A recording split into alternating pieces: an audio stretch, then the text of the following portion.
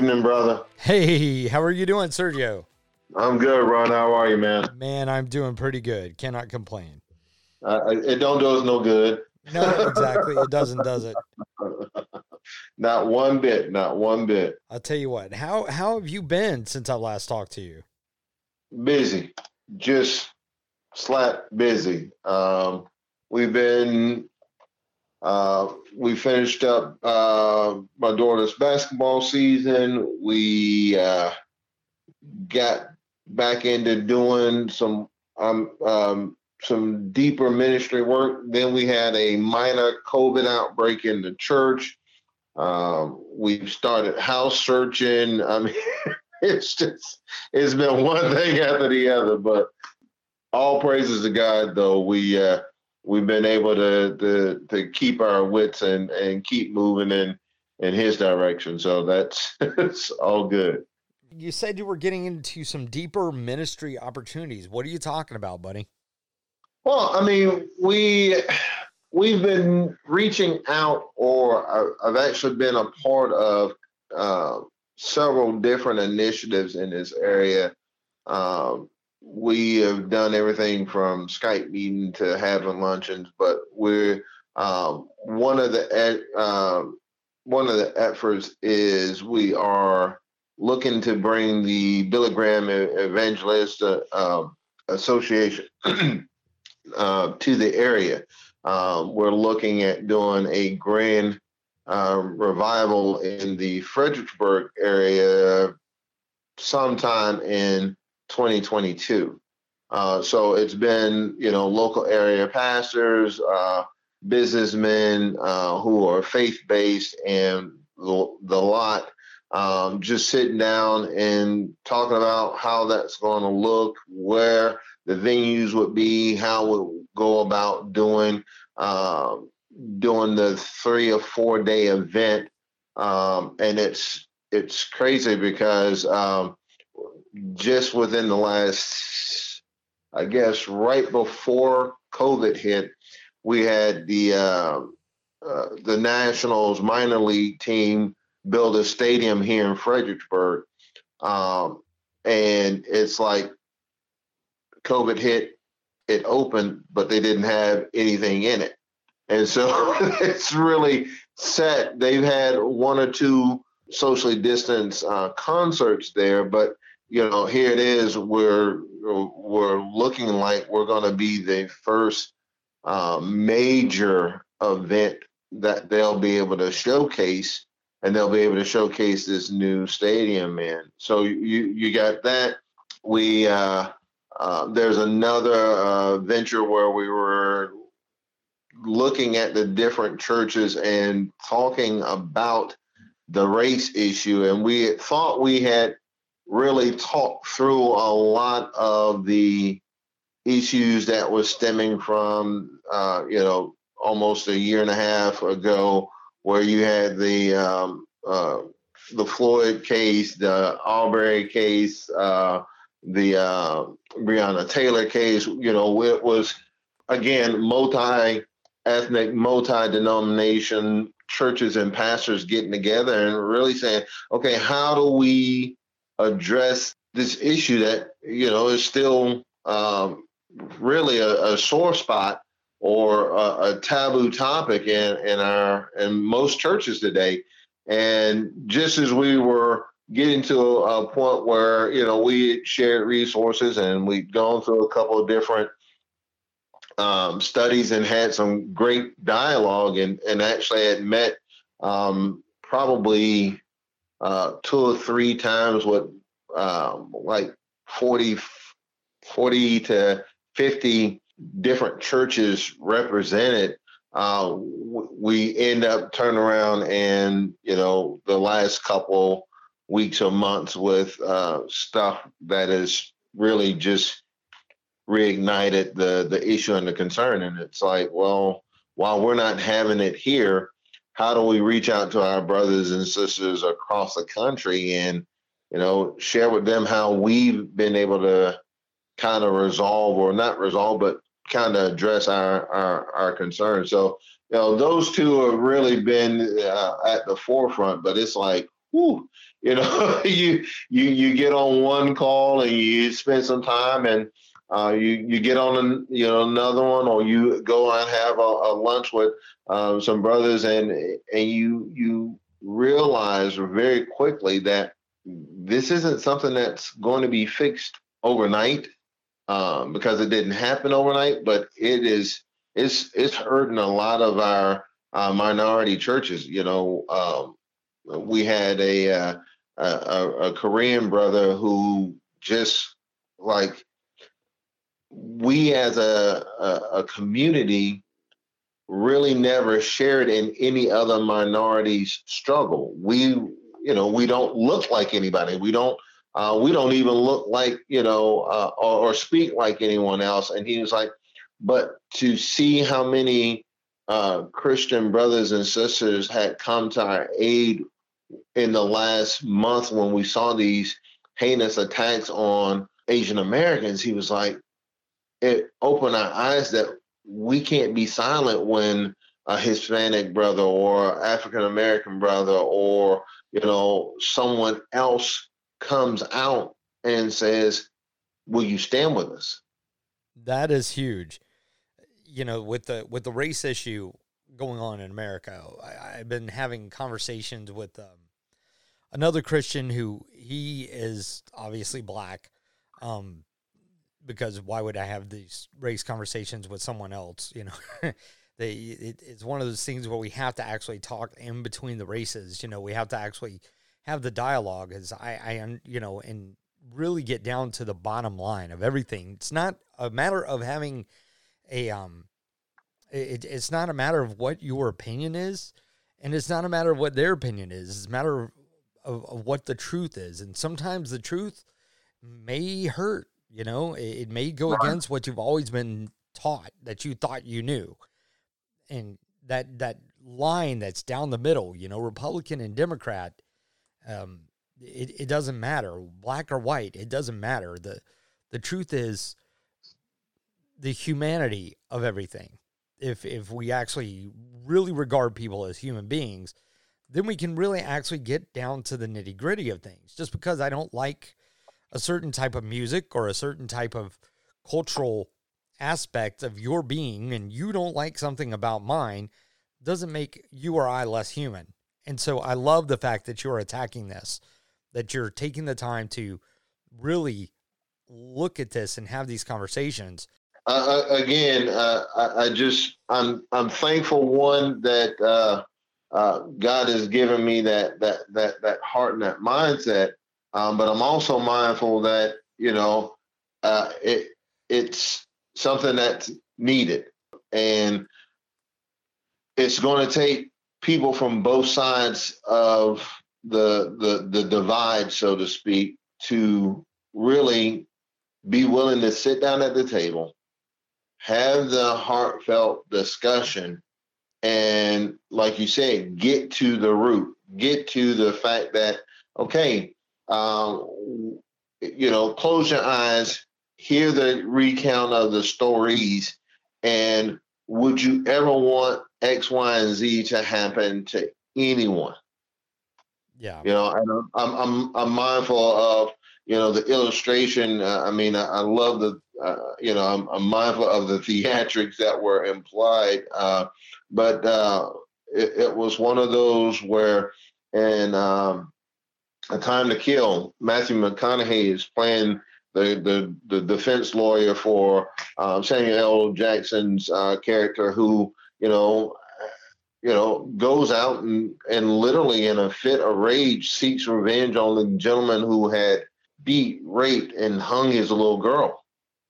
They had so brutalized her young body that the doctor said she would never be able to have kids. And, as a father, you're like, you just can't imagine. And so he goes in a rage. He breaks into the courthouse where they're getting ready to get arraigned. He shoots at the place and accidentally, shoots a guy that he had went to high school with, and the guy ends up losing his leg. But, in the trial of Samuel L. Jackson's character, Matthew McConaughey taking the stance that he does, he says, all right, I want you to close your eyes for a minute. And then he goes on and starts to recount the story of, and he just explains it as a little girl walking home, minding her own business until and he basically tells us the story of this little innocent child having her life taken from her. And then he says, now imagine you are her father or her mother. And then now open your eyes and realize who I'm talking about is this man's daughter. Oh, and it's like you got the jurors who are just bawling, and it's like, wait, I can see where he would go off the deep end. And in that moment, it was enough for them to, be able to come back and say, okay, we'll acquit this man of this murder. But it was one of those, why did it take that? Why did it take having to have their eyes closed for them to see, oh, wait, this is a tragedy. This is something that no parent should have to endure. And it's one of those where it's like, well, unfortunately, or fortunately, or however you want to, come to it, it's like it was a movie. And, it elicited a certain response from you, but it was intended to elicit a certain response from you. So it was just one of those things. Obviously, we don't have to spend too much more time on that, but that was just a thought. Well, I mean, it's a huge thought. I mean, the question why, I think, is the biggest question that we don't ask is why. What motivated, what caused such a thing, what made this person be that way, or a black male to walk into a white suburban neighborhood, rich white suburban neighborhood. There's fear that you're going to have the cops called and you're going to be shot. I mean, let's really get down and be honest. Well, then why is it that is the case, that you feel as a black male that you're going to walk through a neighborhood and it's going to feel that way? Now, is it because of the fact that, stereotypically you watch every single movie or every single show or every single story where the black male is usually portrayed as a perpetrator or some kind of a, there's like a underlying evil that was there, Now, luckily, that narrative has changed, but those narratives are what's kind of driving all of these different things. And the point I'm trying to make is you ask the question as to why, what's really causing all of this. And I think once we get down to the root nature of everything, we'll realize that there's a lot of manipulations that are going on that are trying to push these narratives. And we have a bigger enemy. And of course, that is the perpetrator of the air, the prince of the power of the air, old Satan, he's trying to cause these divisions and trying to cause these narratives that really define our culture. Right. And that culture is perfectly illustrated, in the marriage, in racial tension, and all these different issues that are driving every single one of God's institutions into the ground. Well, and that's the thing that I think is the dilemma and the concern, because if we're not aware culturally the impacts that are happening in the Hispanic home, where we literally had a recent election hanged on the Hispanic vote. And that's something that a lot of people don't realize. If you go back to some of the swing states, that's really what carried the vote for Kamala and Joe. And you're like, well, why was that? Well, you take a look at the stance that the previous administration had on immigration. You take a look at how the previous administration looked at the voting rights. And right or wrong, it was a very outspoken stance. But if you're not aware of how that impacts that community or that culture, then you're not aware of how there's resentment, there's hurt. And then that resentment and hurt further causes the divide, further causes there to be isolation, further causes there to be a suspicion about why all of a sudden is this white pastor trying to get me to come to his church. Or why would we want to go to an African American church? We're Hispanic. You know what I'm saying? Until you have seen or heard the dialogue and it be genuine dialogue, it makes it hard for you to, really come to grips with the realities that are. And if you're standing with, the rose-colored glasses and you're got your ears plugged because you got your earmuffs on, you're not going to see or hear a lot of things. And that's exactly where the enemy wants you. The enemy wants you dumb, blind, and happy, because as he has you dumb, blind, and happy, he can get you to do some things that you otherwise, hopefully, would not have been doing. And that's unfortunate because everybody now is, oh, what's the buzzword? What's the BuzzFeed? What's the quick answer that is on Twitter or Instagram or this less than reputable news channel? And instead of taking the time to do a little research and find out for themselves. Yeah. That's right. The more blind we are, the better they can push us with their narratives, and they can, why look into something? Why even try? Because you're just being lied to all over the place is what we're being told. So always being immersed in the lie, always being immersed in the narrative. But why would we want to look into the actual facts of everything and see what is actually happening around us? So, yeah. Yeah, it's a hot button topic. But, the pandemic, my concern is that because folks haven't taken the time to read between the lines, they have allowed the fear to drive them to lengths or drive them to thinking in ways that is unhealthy. I'm not saying that there isn't a virus out there.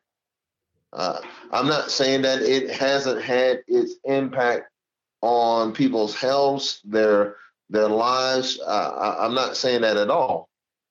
But if you tell me to follow the science, okay, what makes this any different? Yeah. It's how the media covered it. It's how the contradicting information was put out, and it was, okay, who do I believe? And what do I do next? And, they're telling us to wear masks. Well, they're saying that now folks are developing upper respiratory issues because out of fear, they're wearing the mask far longer than they need to. Does that make sense at all? It's one of those things that, you have a gentleman who's supposedly the number one person in the country. Everyone's looking to Dr. Fauci for all the guidance and whatnot, and you'll have mixed messages from him, from the CDC, from all of these quote-unquote authorities. And it's like, wait a minute, well, who do you believe? And it's really a confusing time, because where do you get your information from? If you get it from the far right, then you're going to be getting information that is going to be leaned towards the Republican belief system. Whereas if you get it from the far left, you're going to have the exact same but opposite thing. And both sides hating each other are going to push the narrative to make the other look bad, or to try to drive us into some kind of frenzy, because, that's how they control everything. But if we actually had a place where we could get the real information, like the unbiased information, which isn't George Soros driven or driven by a Republican narrative, then we could actually make a better decision. Truth be told, we saw the writing on the wall that it was coming, but I don't think anybody really wanted to do anything different. That really can't be the path that we're on. And so, yeah, I'm just going to dismiss it.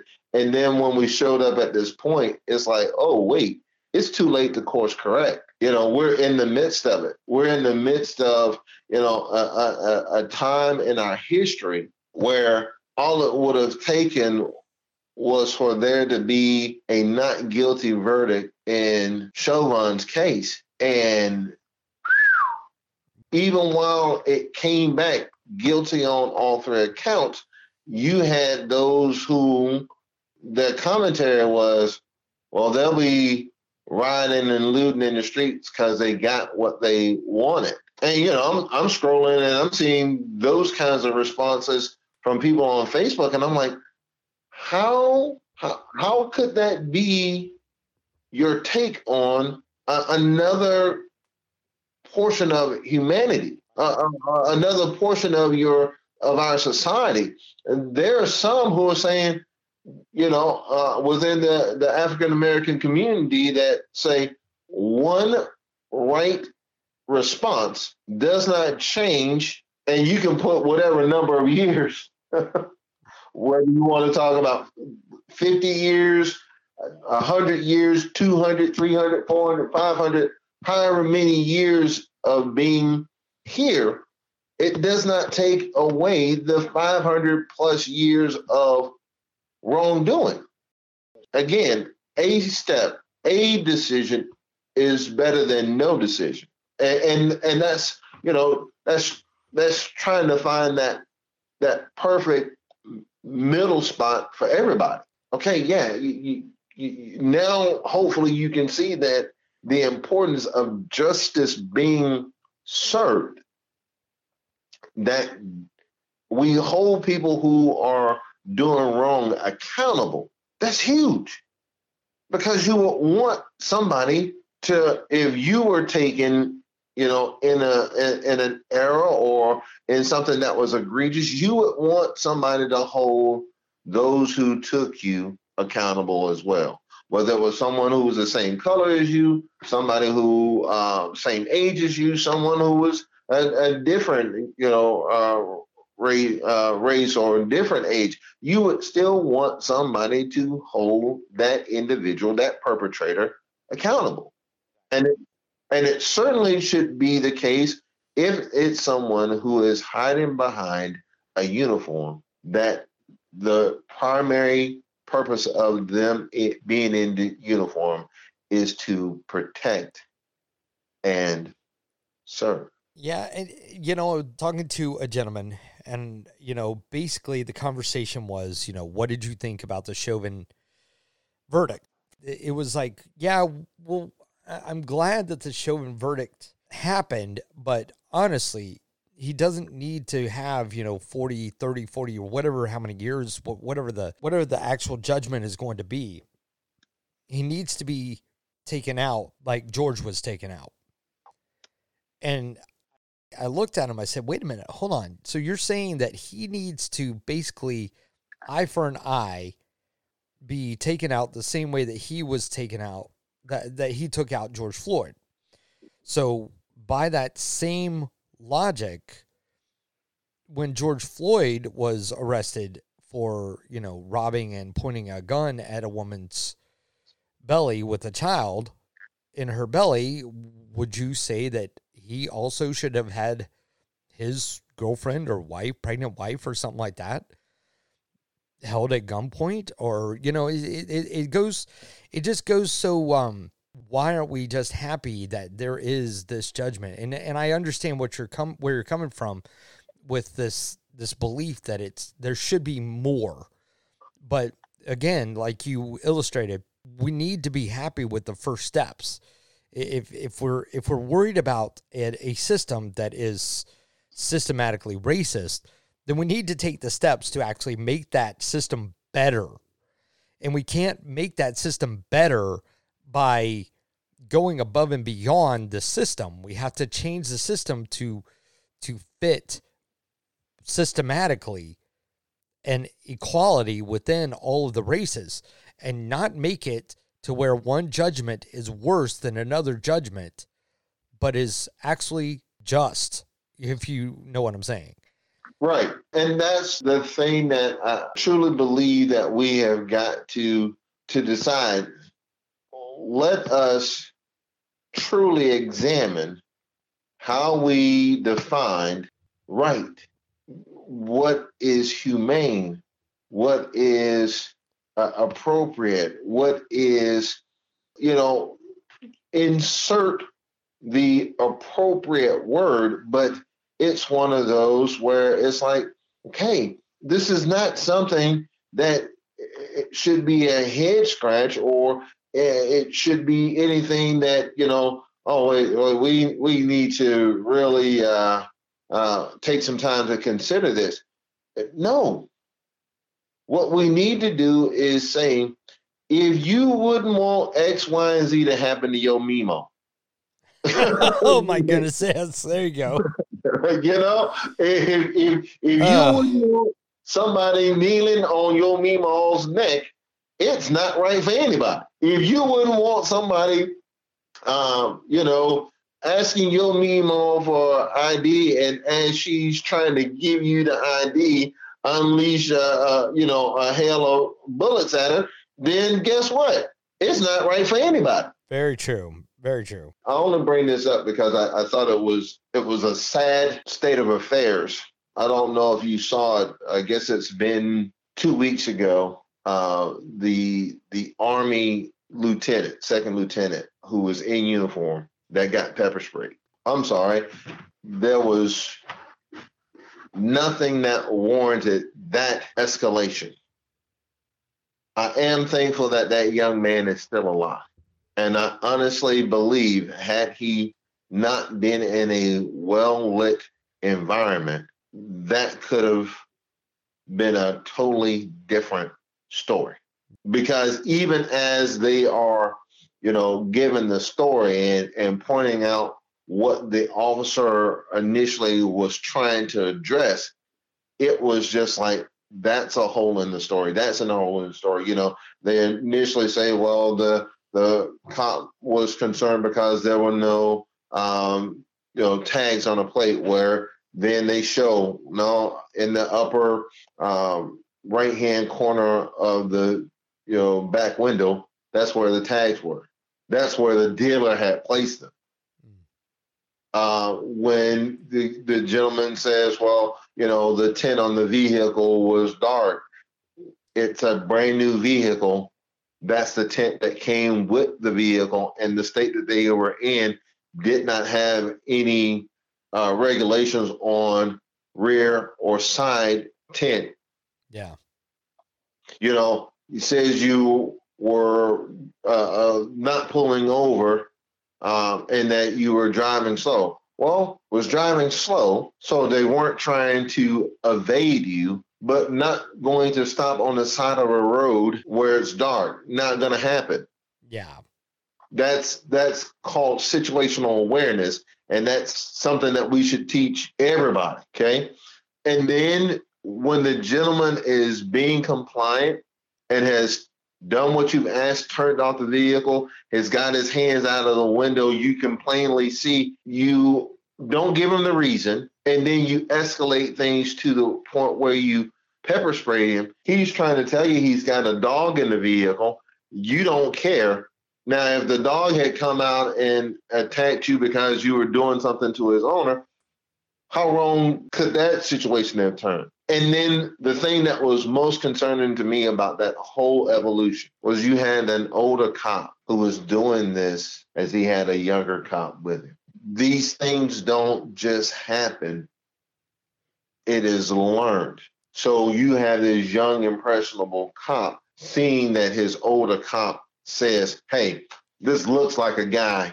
We're just going to, instead of getting close enough on the opposite side or doing, oh, sir, yeah, I understand. We're on a dark road. I was just wondering, I didn't see a tag. If the individual says, well, the tag is in, it's a number of different ways that could have been handled. But that young cop, that young impressionable cop, just saw you assault an individual who puts on a uniform freely and potentially is put in harm's way every time he deploys around the world so that you have the freedoms that you have. And if that's going to happen to someone who's in uniform and it's plain as day, what happens when I fit the general description? And I'm sorry, I hadn't changed a whole lot in my look. So I'm a 6 foot, 200 plus pound African-American male with short hair. I fit the description of a lot of different people, but I'm a retired vet. I'm a retired vet who is 90% disabled. Now, it's not something that's glaring in my disability, but I'm 90% disabled. What happens if you roll up on me, I go to get out of a vehicle, and it's one of the days where my hip and my ankles are bothering me, and I'm not moving fast enough, or it's difficult for me to get down on the ground because you're asking me to be compliant. What happens then? Now, that's the reality, and that's a fear. But it's one of the things that I've told friends of mine, you know, I have a no concealed carry permit. And there have been times when, especially when we have held big outdoor events at our church, that I've wanted to carry. But my concern is, what happens if they roll up on the spot? They see me trying to address the situation, and it's a case of mistaken identity. That wraps up another episode of Heart of the Faithful Ministry. Thank you so much for listening. My special guest this episode was Sergio Wooden. And I just want to say a little bit of a note. We have been on a little bit of a hiatus. Things have been a little bit erratic. We look to be on a regular schedule soon after we get everything settled with a new house. And you know how the housing market is on fire, so it's a little bit difficult. Anyways, we look for you on the next episode of Heart of the Faithful Ministries. Thank you so much for listening. Special shout out to Allie Howard for doing the graphics, and all the music you hear, it was written by Ron Howard.